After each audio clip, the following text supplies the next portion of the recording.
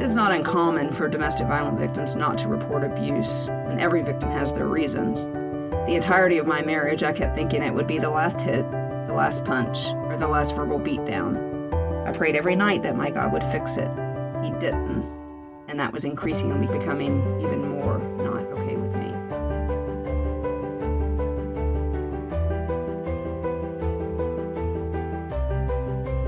Hey everybody, and welcome back to Wednesdays with Watson.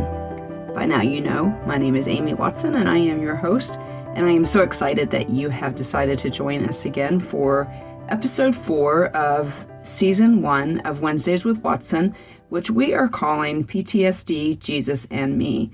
And as every week, I make sure that I just remind you guys, because there really isn't a way to tell this story without telling you about the star of my story, who is just the central theme and those 3 C's that I keep giving you guys with church and community and counseling. I simply would not be here today to tell you the star of my story about any of those things, or my story period, without any of those things.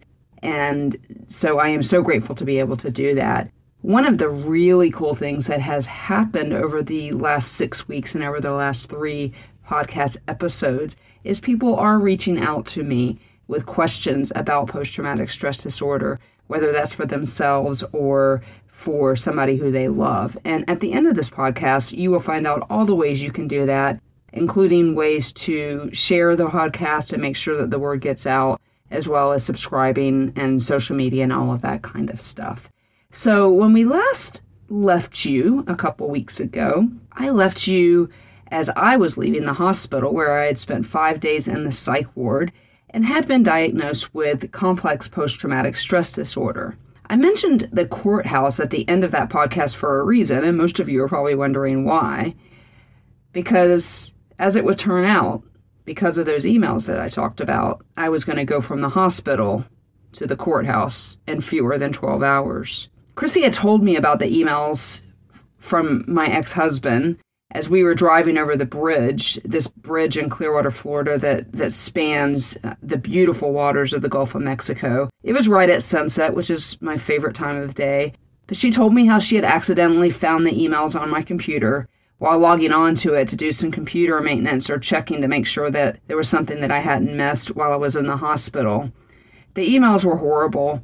His words are ones that I will never repeat, especially on a podcast filled with reasons to hope and also not knowing who may listen to it. Chrissy had enlisted my friend Cheryl, my friend Chris, and my best friend from the children's home, Michelle.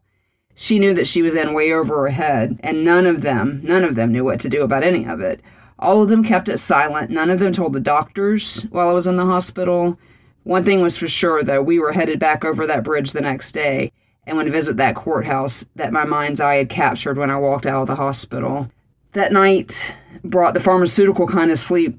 As I mentioned, they sent me home with a handful of prescriptions, one of them acting like a tranquilizer that put me into some sort of unconscious state that I oftentimes struggled to even wake up the next morning. I didn't overtake any of those medications. They had given me significantly high enough doses, and so I didn't need to. It accomplished the mind-numbing, body-resting kind of result that clearly I needed. I would learn later that they had given me so much medication because my body just needed to calm down. It had not done that after all those years of trauma. They needed my actual physical body to rest, and so they threw every single medication that they could at me. I do think that, as I've often mentioned to you, that I'm going to take the opportunity to be both a storyteller and a teacher with you, and I'd like to take this opportunity to talk about medication and mental illness. I don't believe that the stigma that used to be tied to medication is still there. But unfortunately, particularly in the church, sometimes from pulpits and counseling offices and stuff like that, some people are still advocating that we not take medications, that makes our faith weak, or that makes us not trust God, or any number of things, any number of false facts, for lack of a better way to explain that to you, thrown at people when it comes to taking medication. But there is an absolute, and mine was one of those times, an appropriate time for medication, and you should never feel badly for taking medication, just like you wouldn't if you had diabetes and you needed insulin. Even Jesus used medication when he healed people. And even Spurgeon, one of the great minds of the modern Christianity generation, had this to say, as he himself struggled with depression. Spurgeon wrote, "The mind can descend far lower than the body, for in it there is a bottomless pit. The flesh can bear only a certain number of wounds, and then no more. But the soul can bleed in 10,000 ways and die over and over again each hour." So even Spurgeon, who we all would respect as somebody who theologically is about as sound as it gets, understood that depression, anxiety, and probably PTSD existed in his time, and that the mind could do more damage than the body ever could, and that there just is no limit, really, to the damage and to the pain that we can suffer in our minds. Medications are provided by science, which is provided by God, as everything is. Like I said, we don't have a problem with people taking insulin for diabetes. PTSD often transfers to both physical and mental issues, and oftentimes need to be medicated. Most Christians believe in a two-pronged approach to these things. However, as I have mentioned over and over, also the importance of counseling, and then even counseling with a biblical worldview plus medications. I understand that not everyone who listens, though, to this podcast believes in the Bible as an absolute authority. But the important thing to remember regardless is that you are not weak if you need to take medications. As I mentioned, we even see Jesus use medication in Luke 10:34. When he was beginning to heal somebody, he said he went up to him, the man who needed to be healed, and bandaged his wounds, pouring oil and wine. Then he took the man on the donkey with him and took him to an inn, and then he took care of him. And so I think even we see in the Bible the appropriate response to situations like mine and some of yours too. Courthouses, boy, we drove up to that courthouse. Courthouses, they bring some pretty bad memories for me. One of my strongest memories of a courthouse is the spring day when I was just 14 years old. And I literally remember, I can remember what I watched on TV 30 minutes ago. I remember watching the judge terminate my mom's parental rights after she left to marry the last man of 7 who abused me. So driving up to the courthouse that day with the hospital in my peripheral, I had a horrible feeling that I can almost feel again as I'm telling you my story now. Stared at that hospital as we were walking in, and I thought about Stacy, and I wondered how she was doing. Then I remembered her birthday verse, Matthew 10:31. "Do not be afraid, for you are worth more than many sparrows." I remember telling Stacy that she was valuable to God. I was still trying to believe that myself. The truth is that one of those things that I still have to be reminded of is that I'm valuable. And when I forget, everybody knows it because it exhibits itself even today in things like eating disorder, not eating, the temptation to isolate. I still do that. The default classic Watson shutdown, which my friends and family know that they know it. Basically, when I'm not speaking or texting or emailing or engaging, if I'm not on social media all day, we might be in a classic Watson shutdown. As I've mentioned before, while trauma does not define me, it certainly has left an indelible mark on me. And while I didn't see it then, but I do see this trauma and even its indelible marks on me. It's an opportunity, it's an amazing opportunity for me to lean in to the star of the story, who does bind up my wounds even today. And as I've mentioned that passage in Hebrews, he is not unfamiliar with our sufferings. When I got home from the hospital, I managed to find one of my Bibles, and I opened it up to Stacy's birthday verse so that I could read it again, and maybe somehow absorb the truth of my value to God, and that despite how scary the emails were from John, I did not have to be afraid. The Bible I picked up also had a verse next to it underlined. I didn't remember what life event prompted me to underline this verse in my Bible, and truthfully, it could have been any number of events. That verse, Matthew 11, verse 2. When John heard in prison what Christ was doing, he sent his disciples to ask him, "Are you the one who was to come, or should we expect somebody else?" And so for those of you who don't know, John the Baptist was we call him the forerunner for Christ. It was prophesied that he would come before Christ, and he needed to make the way for Christ. He was sitting in prison on an island somewhere, and he was hearing all these things that Jesus was out doing, healing people, and he's sitting in prison. And the verse says, when he heard in prison what Christ was doing, he sent the disciples back to Jesus and said, basically, "Dude, are you coming? Or do I need to expect somebody else?" That's the Watson version. That's certainly not the way it's written in the Bible. Boy, the truth is I felt John the Baptist at that moment. The truth is I was angry at God. The emails were the absolute lost straw. I can't remember a time in my life when I questioned the divinity and the sovereignty of God more than I did that night. I was still stealing words from John the Baptist because I wanted to know if God was actually going to show up.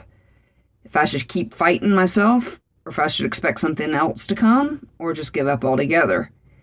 I always use a boxing ring analogy. Don't know why. Mentioned that before, too. I figured I had stayed in the ring. I got knocked down. I got up. I got up every single time. But the emails were the knockout punch, and I wasn't even sure what I believed anymore. The story of how I came to know Jesus is another story for another day. It's actually miraculous in its own right. But not since that day that I was introduced to that life-giving hope had I questioned if the whole Jesus thing was real. And I definitely was struggling to believe Stacy's birthday verse. I felt like that throwaway kid that I had always described myself.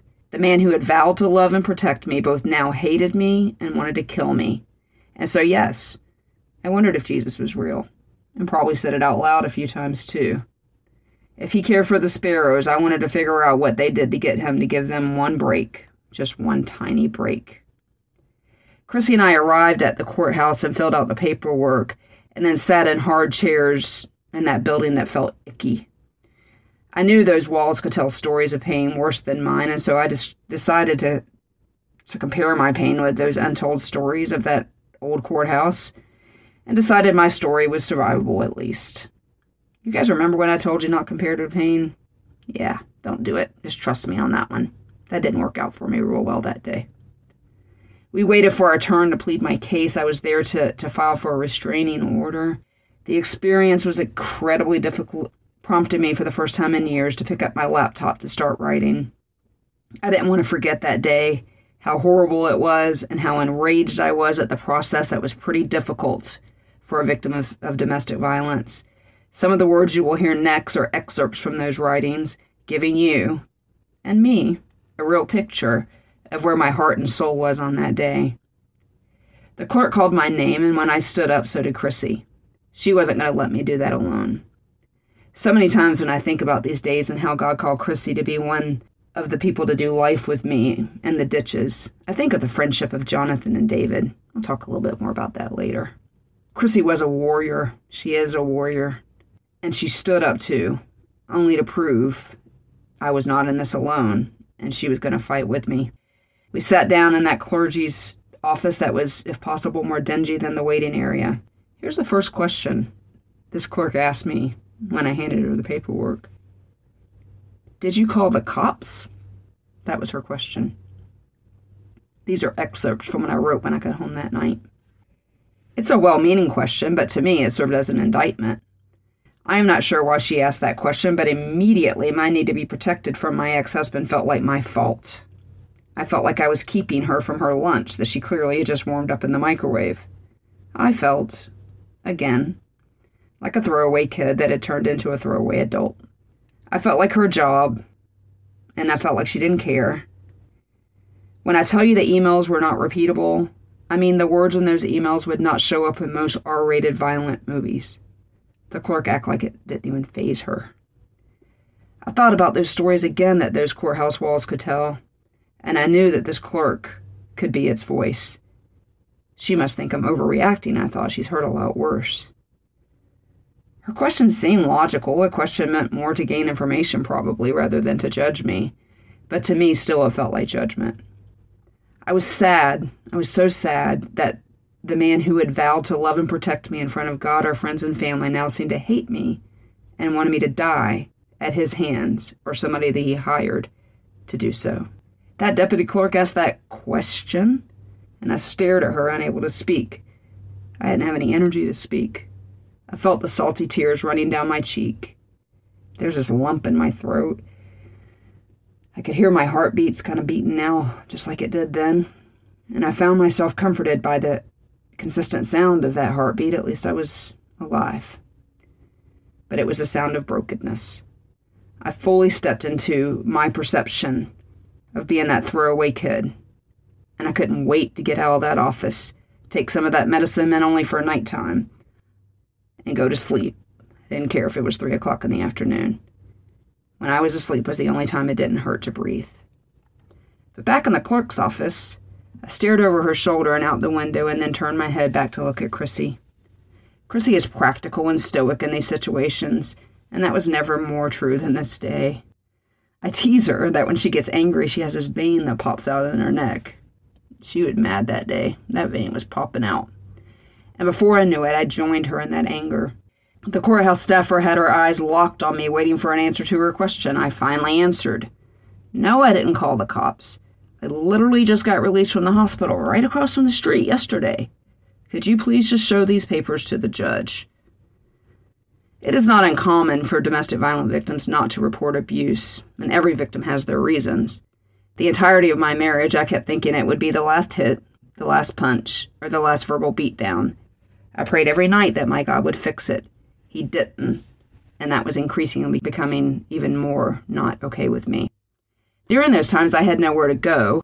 My job was actually tied up in this marriage, and at one point in my life, John Watson was everything to me. But he turned into a monster, and during those 12 years of my marriage, I was constantly fearful for my life. And now again on this day, with this clerk asking me what felt like the dumbest question ever. Calling the cops, I felt, would make it worse. It would have made it worse then, and it probably would have made it worse during the time. I wanted to slap that lady for asking that question. But at that moment, it didn't matter. It wasn't any of her business as far as I was concerned. She was just a paper pusher, not the judge. Besides, the cops were the people that mattered. And I clearly didn't matter. My marriage didn't matter. Or on this day, that mean lady struggled to read those words on those emails. She acted like none of it mattered. We finally got all the paperwork filled out where I had to write every traumatic event that ever happened. And that pack of paper, when I was done, was about an inch thick. That mean lady took the paperwork behind the temporary door that led into the judge's chambers. She told us to come back in a few hours, and when we did, the judge had awarded me a restraining order and a court date. I can't lie, that victory felt like I had just won the lottery. Even though it was just a piece of paper, it was a valuable piece of paper. I understood the value of that paper, but still struggled to understand my own. Again, I remembered Stacy's birthday verse. I wanted to make it mine too. You are more valuable than the sparrows. You are more valuable than sparrows. Thought maybe if I said it more than once, I believed it. But the verse confused me more than it comforted me. If I was valuable to God, more valuable than this little old tiny bird, why was I sitting in that courthouse? Why had I just spent 5 days in the hospital? Why had all the things that caused trauma that put me in the hospital happened? How does that make me valuable? Like John the Baptist, I was beginning to look for another savior. 'Cause suddenly, I just wasn't so sure about Jesus, as I've already mentioned. I really wanted to know if Jesus was the one I was to expect or if I had been wrong about him almost my entire life.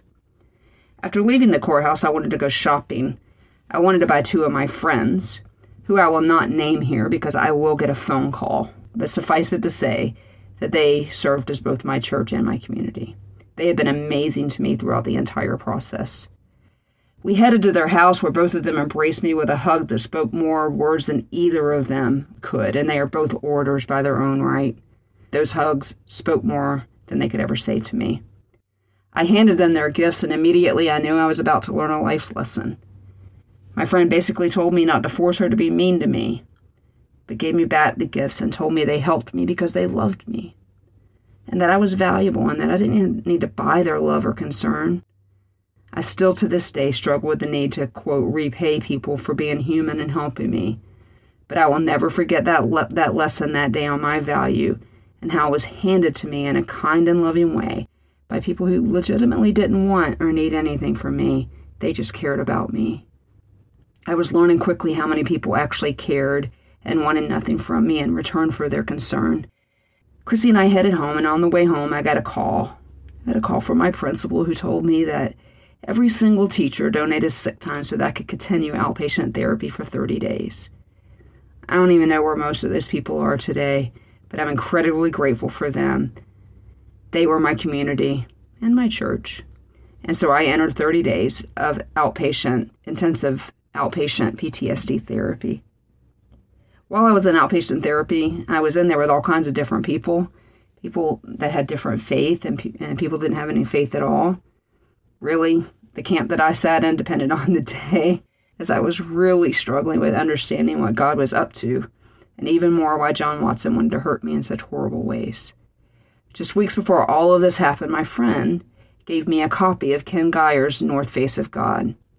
It is still a go-to book for me, and I have given it away about 25 times over the years. It is a book of how to do life when God seems silent. In his book, Ken Geyer tells a story about a father begging for healing for his son. He did everything he knew to do, prayed as hard as he could, and like me, kept getting every time his request to God turned into a knockout punch. Finally, the man locked himself in a church in a standoff with God. And this is the message he received as he just begged God to heal his son. God said to him, in a way that only God can speak to us, "If I don't heal your son, if I don't do this thing you want me to do, can I still be your God?" It didn't take me long to answer that question in my situation. Yes, you can still be my God. Please still be my God. That declarative statement took some working out as the days passed on. But as hard as I tried, I couldn't sit on that island in my own prison that had become my own crisis of faith. Ironically, it was October, which is National Domestic Violence Awareness Month. That October, I got in 3 separate car accidents. Nothing major, but to say that my brain was on healing mode and not at all available to function normally is a vast understatement. I found some help in that outpatient therapy, but had continued to see Dr. Pettit as well. My body began to build a tolerance to that medicine, and nights began to become a thing again. As we move through these podcasts, I try to educate you a little bit on some hallmarks of PTSD. Flashbacks are perhaps one of the most common. During a flashback, patients are unable to differentiate time and space. Usually all 5 senses are involved. So at night, I had flashbacks, and I was unable to understand that I was at Chrissy's house, that I was safe, that I was not with John or with my mom or with the serial killers that were once in charge of me. I didn't understand. Whatever flashback I was having, that's where I was. After a night or 2 of this happening, I literally ran into Chrissy while trying to leave my room to go to the bathroom to get some cold water to put on my face. I would find out later that she had been outside my door for hours pacing and praying because she could hear the results of my flashbacks from the other side of the house. I often pick on Chris because she is my friend who really enjoys the Old Testament and she loves an Old Testament story. I can't think of a better one to describe our friendship than the one of Jonathan and David. Jonathan, David's junior by a whole lot of years, and the son of the king, King Saul, by the way. Yeah, David was going to be the king, not Jonathan. But Jonathan bound himself up in friendship with David. He bound himself in a friendship to a point where he gave Jonathan his battle gear, his bow. And that effectively was what Chrissy was doing for me. She was giving me every battle gear she gave me. One of the most precious being her mama, Mama Bootsy. She told me she was about to share one of her most precious gifts with me. Not only her mama, but her whole family, in fact. And while we waited for the court date, I continued to get closer and closer to Chrissy's mama, who I still to this day call Mama Bootsy. And I understood when I met her daughter why she is so amazing. And as it would turn out, when it was time to go to court, Mama Bootsy was there. And somewhere along the way, I began believing that God saw me and that he loves me more than the sparrows and had given me my very own Jonathan, who by way of pacing outside my door for many nights to come, had crawled into a foxhole with me. We were going to war, and it would take its toll, but the fight was worth it, because I was finally beginning to realize that I was worth it.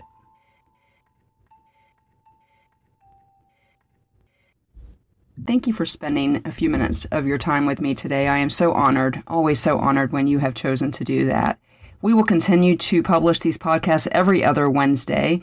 The best way for you to just automatically have that downloaded to your device is to hit that subscribe button. We are now up on the 2 major platforms in iTunes and Spotify. If you're so inclined to leave us a rating as well as a review, that will help us as we continue to try to get the podcast out there to those that need it. Also, be looking for us on other platforms, but we definitely are on those 2 already, as well as my website. So I would be honored if you would also consider following me on social media. I am on Instagram, Facebook, and Twitter. Instagram is author Amy Watson is my handle, and then Facebook and Twitter are Amy Watson Author. You can also reach me on my website, amywatson.author.com. Many thanks to Amy Hyland, who continues to expertly produce the podcast episodes. I simply could not do this without her. Thank you again for spending time with me, and I look forward to spending some more time with you 2 weeks from today.